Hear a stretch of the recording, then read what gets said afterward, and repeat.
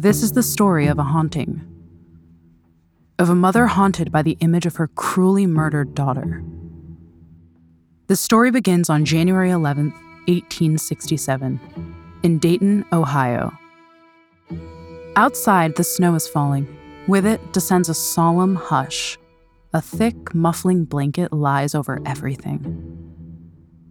That morning, the city's Daily Empire newspaper runs a short paragraph under the heading Local and Miscellaneous.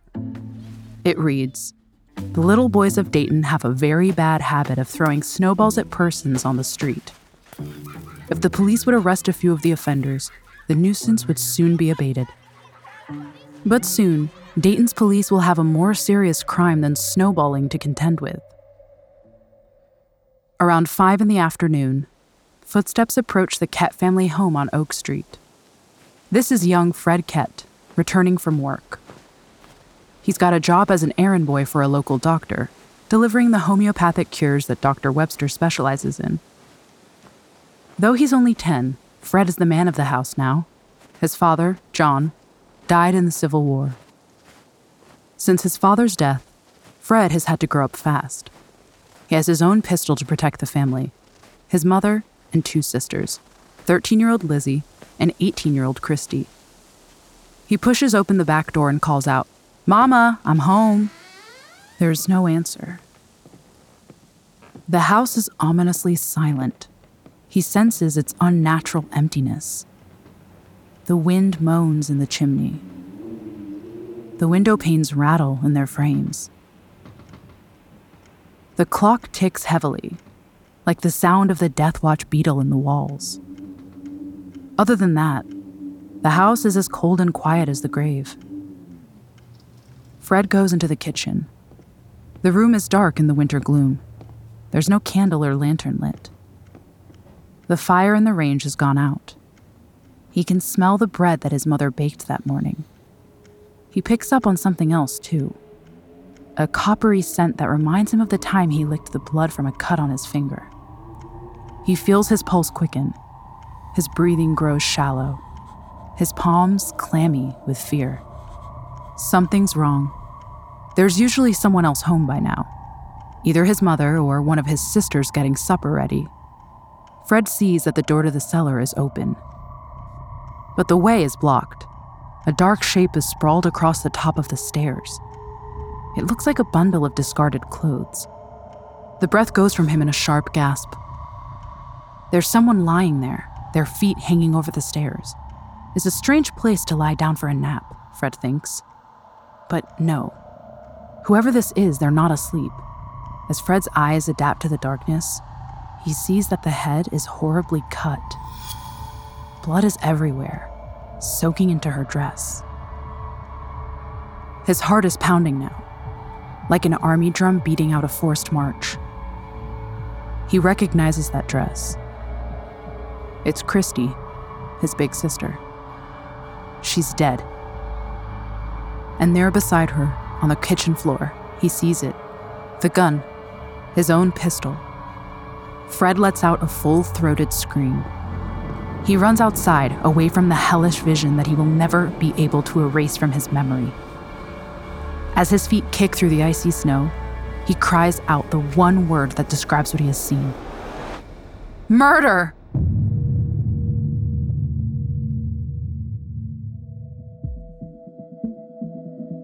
At the moment of death, people often have an overwhelming need to get their biggest secrets off their chests. From murder, fake identities, illicit affairs, and even government cover-ups, this show dives deep into the world's most explosive deathbed confessions. This is the story of a mother, Christine Catherine Kett, of the terrible secret she carried for 17 years, and the startling confession she made as she lay dying. It's the story, too, of her daughter, Christy, and of her son, Fred, caught in a web of lies. It's about a life brutally cut short. It's the story of a community traumatized by a vicious crime, of a murder that took place over 150 years ago, but still has the power to horrify us today. I'm Estefania Hagman, and this is Deathbed Confessions.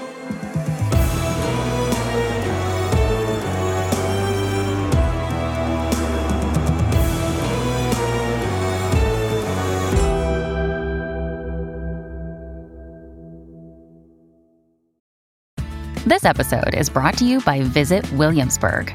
In Williamsburg, Virginia, there's never too much of a good thing. Whether you're a foodie, a golfer, a history buff, a shopaholic, an outdoor enthusiast, or a thrill seeker, you'll find what you came for here and more. So ask yourself, what is it you want? Discover Williamsburg and plan your trip at visitwilliamsburg.com. I'm Tanya Mosley. In 1987, my sister Anita vanished without a trace. Decades later, thanks to DNA, we found her. But that's only the beginning of the story. She Has a Name is a new audio documentary that explores the search for redemption, confronting trauma, and healing in the face of unimaginable loss. Subscribe now to Truth Be Told presents She Has a Name, where every revelation brings us closer to the truth. Hi, I'm Blair. Want to hear something scary? Join me as I read the creepiest urban legends, folk tales, and ghost stories that I learn on my travels around the world and that we receive from listeners like you. But only if you think you can handle it. Listen on Spotify or wherever you get your podcasts. Until next time, sweet screams. Dayton, Ohio in 1867 is a very different place to the Dayton of today. Bear in mind, this is just 2 years after the end of the American Civil War. It's estimated that around 750,000 soldiers died in the war, possibly more. The social impact of so many deaths was profound. Young wives widowed, families left without fathers, deprived of their main source of income. The wholesale slaughter has left the country dazed. And when President Lincoln is assassinated at Ford's Theater in April 1865, the sense of shock deepens. Like so many towns across America, the streets of Dayton are crowded with living ghosts. The listless crowds of wounded war veterans, men missing limbs, their eyes dazed with despair as they beg for nickels, are a daily reminder of battles fought and wounds that haven't healed. A reminder, too, of the damage that one human can inflict on another. Like many German immigrants residing in Dayton, Ohio, John Kett, Christy's father, joined up to fight on the Union side, most likely serving in one of the German-speaking units that came into being. He was one of the many who lost his life in the conflict, leaving his wife, Christine Kett, to bring up the family on her own. It can't have been easy. John was Christine's third husband, so she's used to having a man around. More than that, John's death deprived the Ketts of their main source of income, which is why everyone has to pull their weight now. Christine's namesake, 18-year-old Christy, her sister Lizzie, and even young Fred. Sometimes Christine thinks the children just don't get it, how hard she has to struggle to hold it all together, the sacrifices she has to make. It's all right for them, squandering the family money on fripperies, gadding about with their friends, laughing and acting as if they didn't have a care in the world. If only they would help out more and not answer back all the time. The Kett house is an isolated property, its nearest neighbor in any direction a good 300 yards away. It is described in one newspaper as being on a lonely commons near Wayne Street. It's a bleak location for a family home. Where they live borders the notorious Slidertown, a neighborhood of rotting slums and tumble-down shanties with a reputation for lawlessness and danger. In fact, the house the Ketts live in was once a brothel. From time to time, they still get woken up in the middle of the night by drunken men, looking for a good time, unaware that the property now belongs to a respectable family. But the Ketts have developed a tactic for dealing with such intruders. They throw open the window and scream, "Murder!" That sends them packing. It may also be one reason why Fred is not at first believed when he raises the alarm. But Fred knows what he has seen. His sister sprawled lifeless at the top of the stairs to the cellar. The blood-soaked dress, his very own pistol lying nearby. This time his cry of murder is for real. The boy goes from house to house, frantically knocking on doors until the street is filled with neighbors who've come to see what all the noise is about. Fred blurts out a confused story. Something about a gun and his sister Christy and her head smashed to smithereens. And the blood. You've never seen so much blood. It was everywhere. Clearly, the boy's been reading too many lurid dime novels, or just the newspapers, which publish stories of American Indians massacring white folk, including women and children. Sensible people dismiss it all as scaremongering. But a young kid like this, it's clearly got to him. The neighbors shake their heads in disbelief. But Fred insists he's telling the truth. There's only one way to settle it. He leads them back to the house. A few brave souls go inside to investigate. When they come out, their faces are white as a sheet. One man faints. Another vomits. Someone sends for the marshal, Isaac Hale. Hale is on the scene in no time at all, along with his deputy and watchmen. They clear the ghoulish onlookers out of the house and begin examining the crime scene. Hale and his men have been hardened by war, but they are shocked by the amount of blood they discover. Though dry now and soaked into the boards, they can see that it has run in streams down the cellar steps. They make another gruesome discovery. A fragment of skull with hair still attached is lying near the bottom of the steps. Its distance from the body graphically illustrates just how savage the attack was. In the midst of all this, Fred's mother, Christine Kett, arrives. She's been out shopping and is surprised to find her house overrun by neighbors. Some cast pitying glances in her direction. Others watch her closely, wondering what her reaction will be. No one dares to break the terrible news to her. No one needs to. She can see the horror written in Fred's expression. Tears streak down his face, which is as white as the snow. She begins to scream, as if she already knows what awaits her. Something bad. Something very, very bad. She rushes past them all, past her son, past her younger daughter Lizzie, who has also arrived home by now. Marshal Hale and his men try to stop her. No mother should have to see this. But Christine Kett forces her way through into the kitchen. Her shriek of horror pierces the air. Her sobs are wild and abandoned.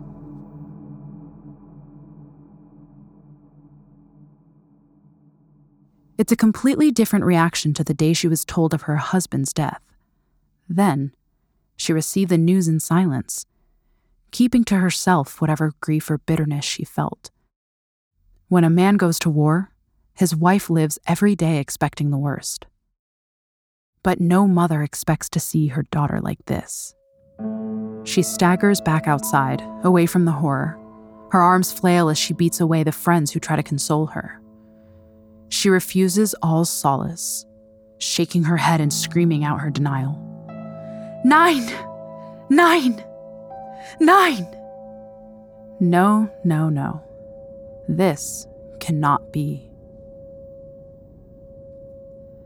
Marshal Hale's men take statements from the family and neighbors. The story of the house's past as a brothel comes out.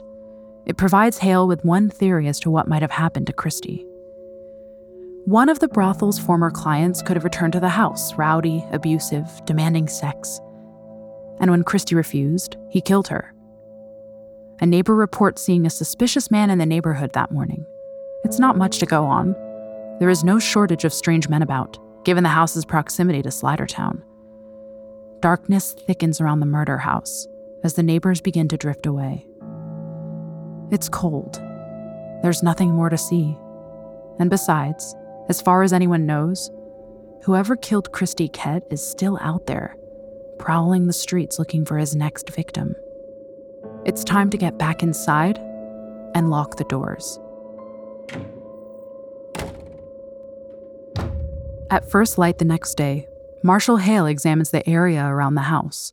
He detects 2 sets of footprints in the snow, cutting across the Kett's yard and ending at their door.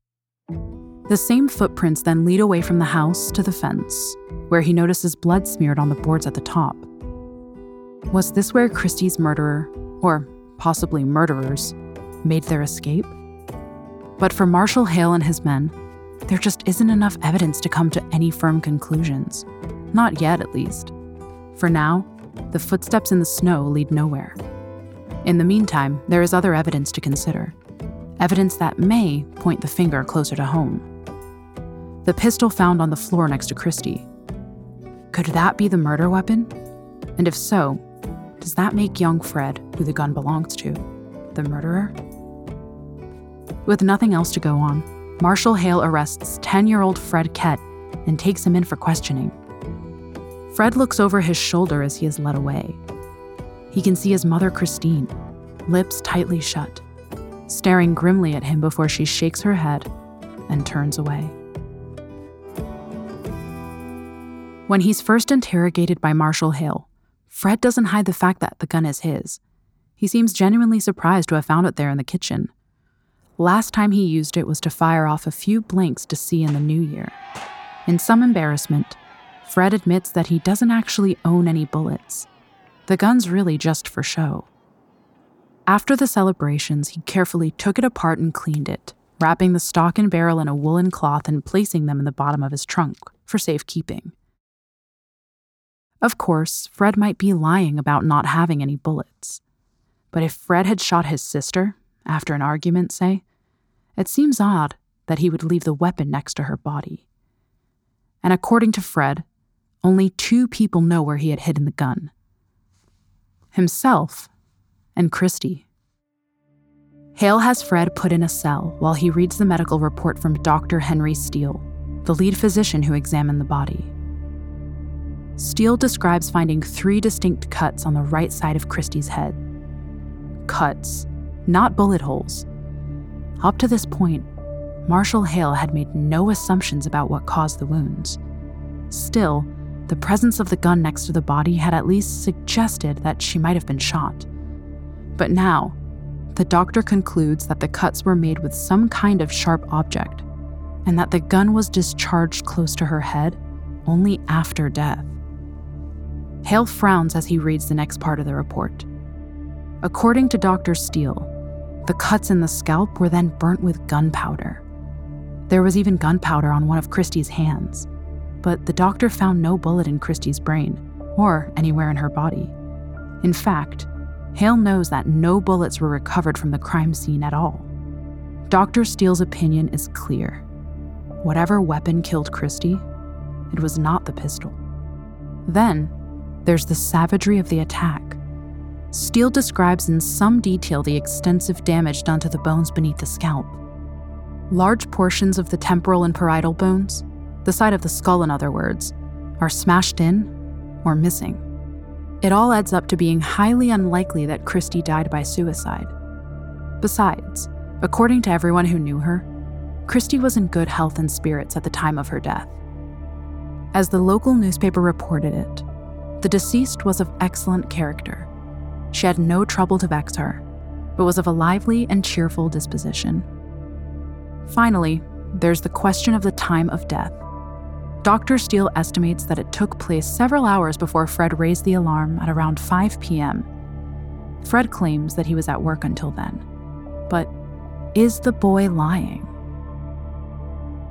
A new possibility suggests itself to Marshall Hale.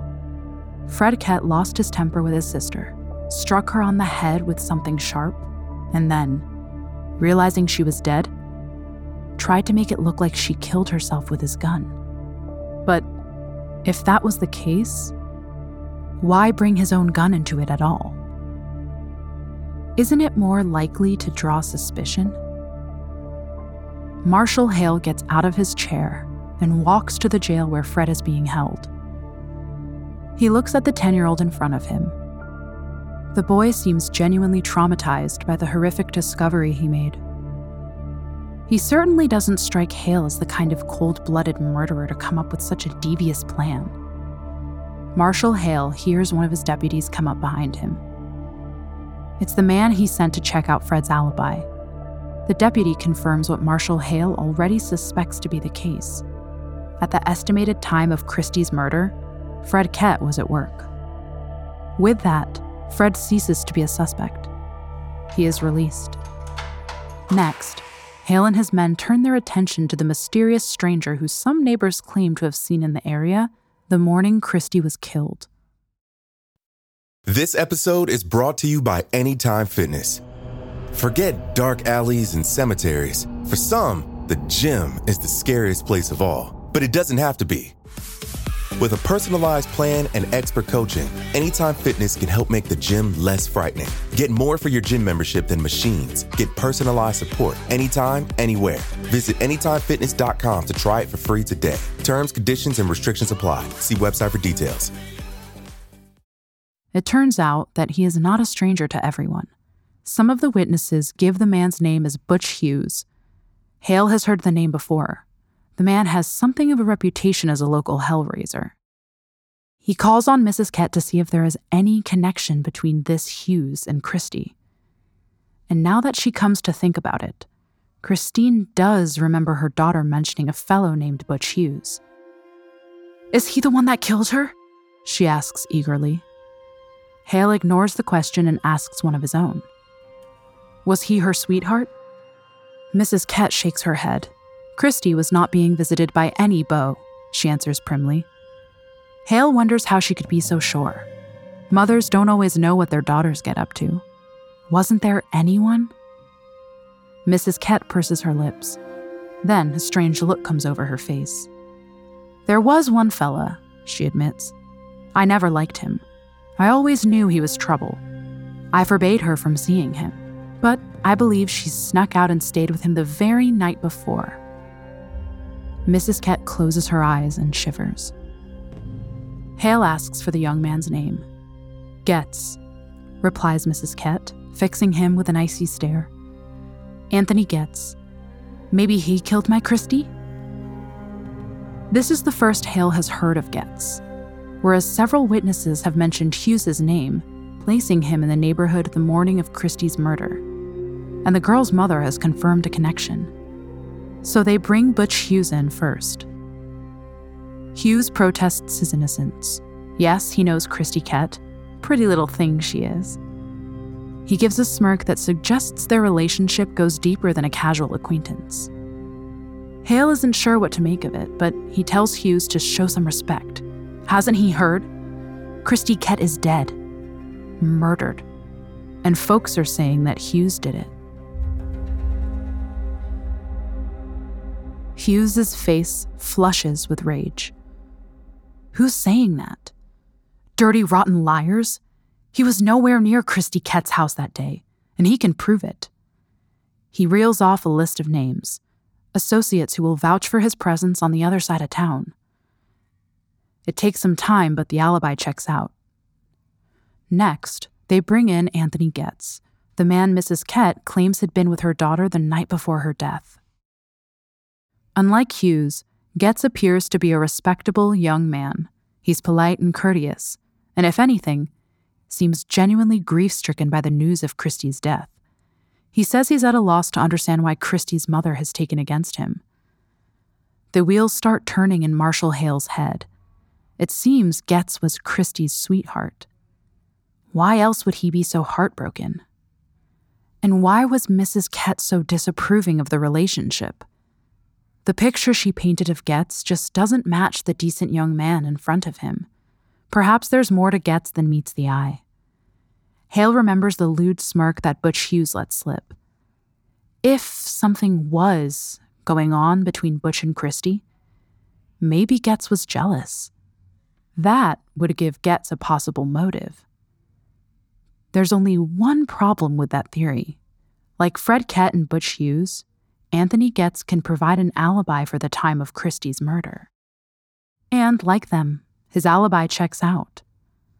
Marshall Hale is back to square one. He tries to focus on the known facts. 3 blows from a sharp object, and then, once she's dead, a blank pistol apparently discharged close to her head. He keeps coming back to the gun. It feels like the key to the whole case, even though he knows it wasn't the murder weapon. According to Fred Kett, only 2 people knew where the gun was kept, Fred and Christy, which means that Christy must have got the gun herself. But why? possibly there was an intruder and she fetched the gun to scare them off.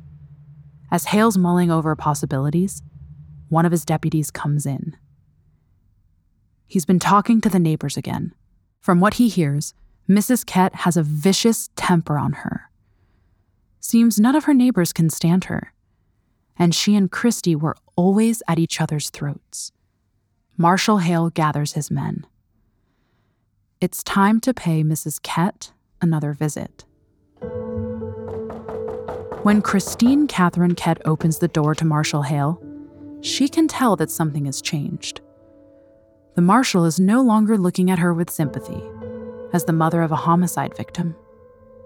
His eyes are narrowed, his head angled upwards in disgust. She knows immediately that she's a suspect. Mrs. Kett nods as if she had been expecting this, gets her shawl, and goes with the lawman. In custody, Mrs. Kett sticks to the story she's been telling right from the start. The day Christy was murdered, she had not seen her daughter since the early morning. She ate lunch at noon, then left the house to go downtown on a shopping expedition. She presumed her daughter would be back by the time she got home. Is there anyone who can confirm this? Wonders Marshal Hale. Mrs. Kett looks at him for a long time before answering. She reckons plenty of folks saw her out and about that day, but gives no specific names. It's not much in the way of an alibi, but Hale doesn't have any evidence against her. And this is such a horrific crime to even contemplate. A mother murdering her daughter. He's going to need something more than a hunch to get a Dayton jury to convict her. He goes over her story with her again and again, piling on the pressure, trying to get her to slip up. But no, every time she recounts her movements that day, she's word perfect. Hale begins to think he's let himself get carried away. He has no option but to release Mrs. Kett. There must be some other explanation. And the theory he comes up with is rats. Small vermin scurrying along the basement in the Kett house. The way Hale explains it to his deputy, Christy took her brother's pistol to go shoot rats in the basement, but she slipped on the stairs and cracked open her skull. She must have passed out. And as she lay there, the blood drained from her wounds, and she died. The pistol must have gone off as she fell, leaving gunpowder residue on her wounds. So, the way he sees it, Christy did kill herself after all. Only, it was an accident.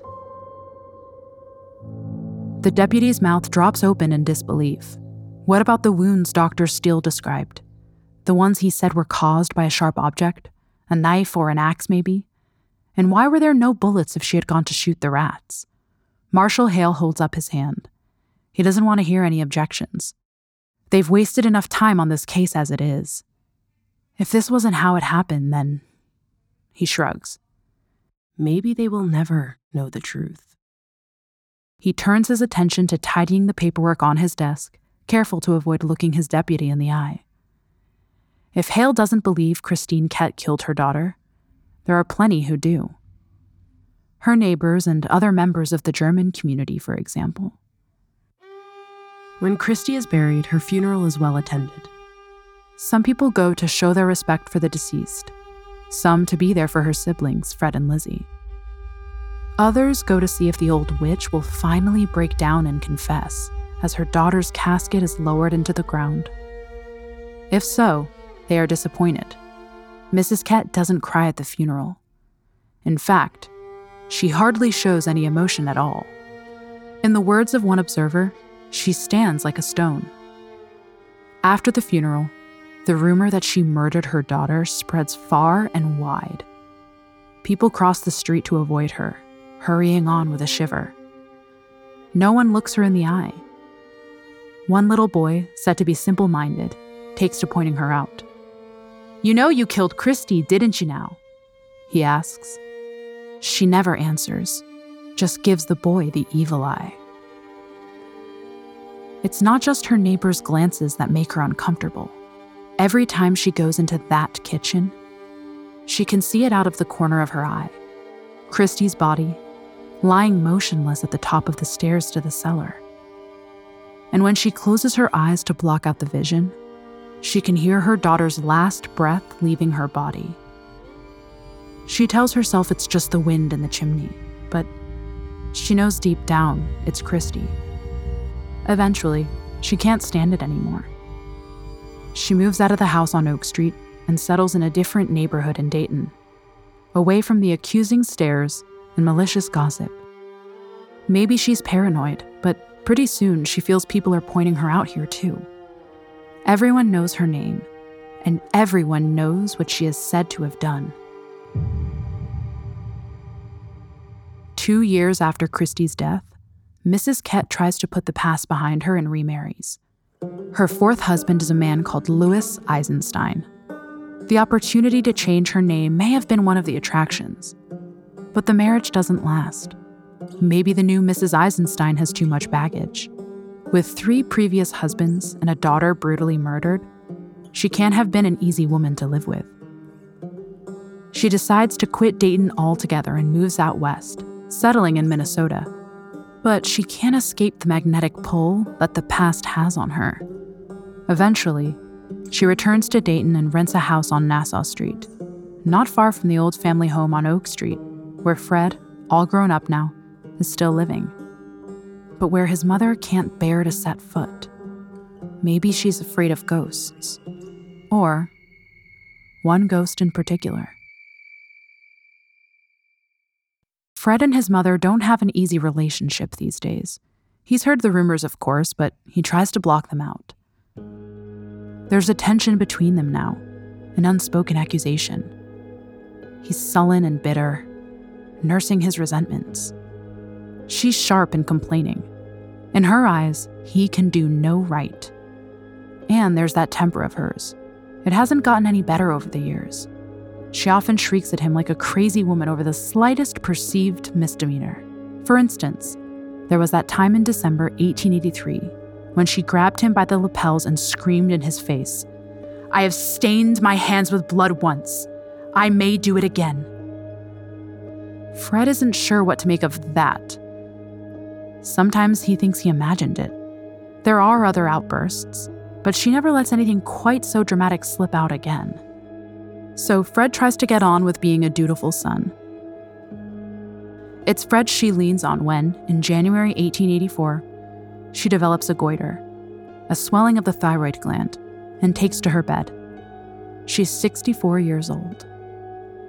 The goiter is choking the life out of her, but she refuses to call for a doctor, not even when bowel inflammation also sets in. It's as if her body is turning against her, as if it wants nothing to do with her anymore. The end can't be far off now. On March 15th, 1884, as midnight strikes, the old woman grows agitated. The family members and neighbors who are there with her in her final hours try to soothe her. But she has never been an easy woman to handle. She thrashes about as if she's trying to bat something away. Her approaching death, perhaps, or the ghost she imagines looming over her. Her voice is a hoarse whisper. Sometimes it's hard to understand what she's saying. Sometimes she can't speak at all.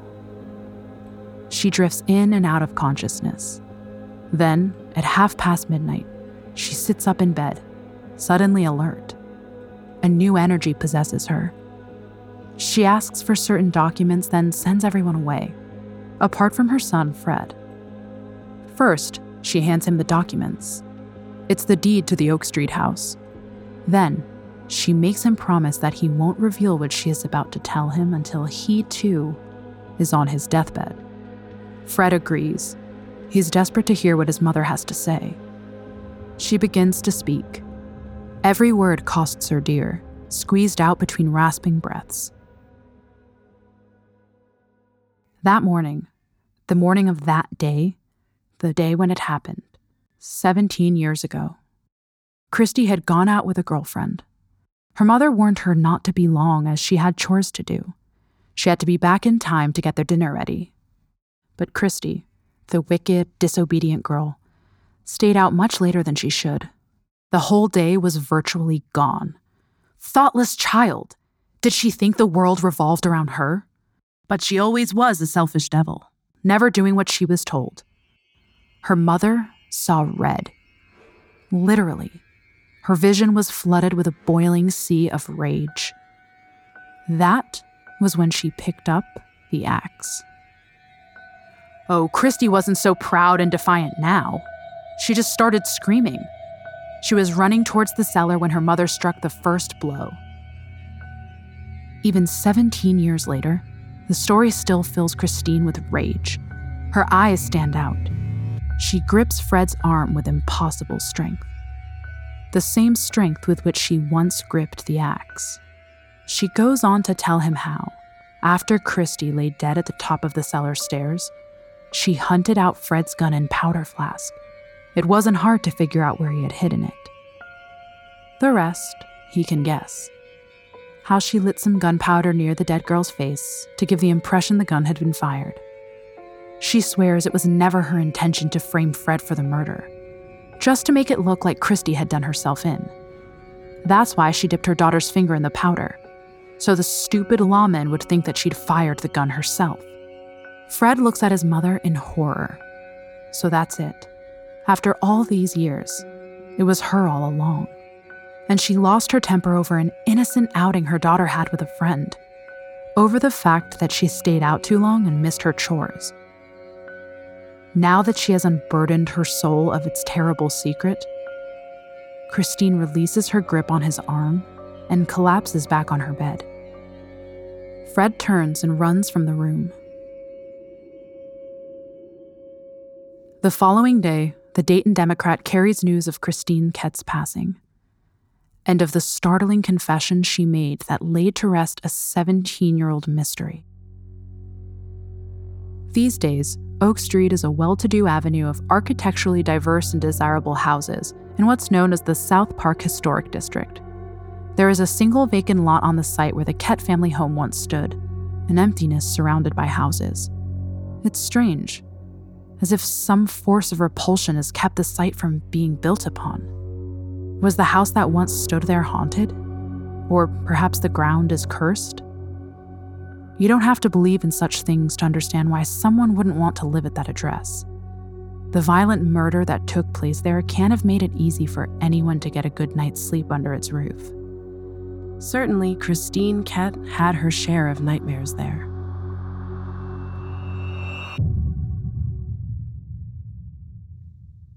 Next week on Deathbed Confessions, we join the monster hunters of Loch Ness. We follow mysterious animal tracks and intriguing paper trails. We listen to fireside yarns and meet a cast of colorful characters: a big game hunter, a society doctor, a TV actor, a talented artist, and last but not least, a reclusive monster. As we put one of the most iconic photographs of all time under the magnifying glass and hunt down the men suspected of faking it.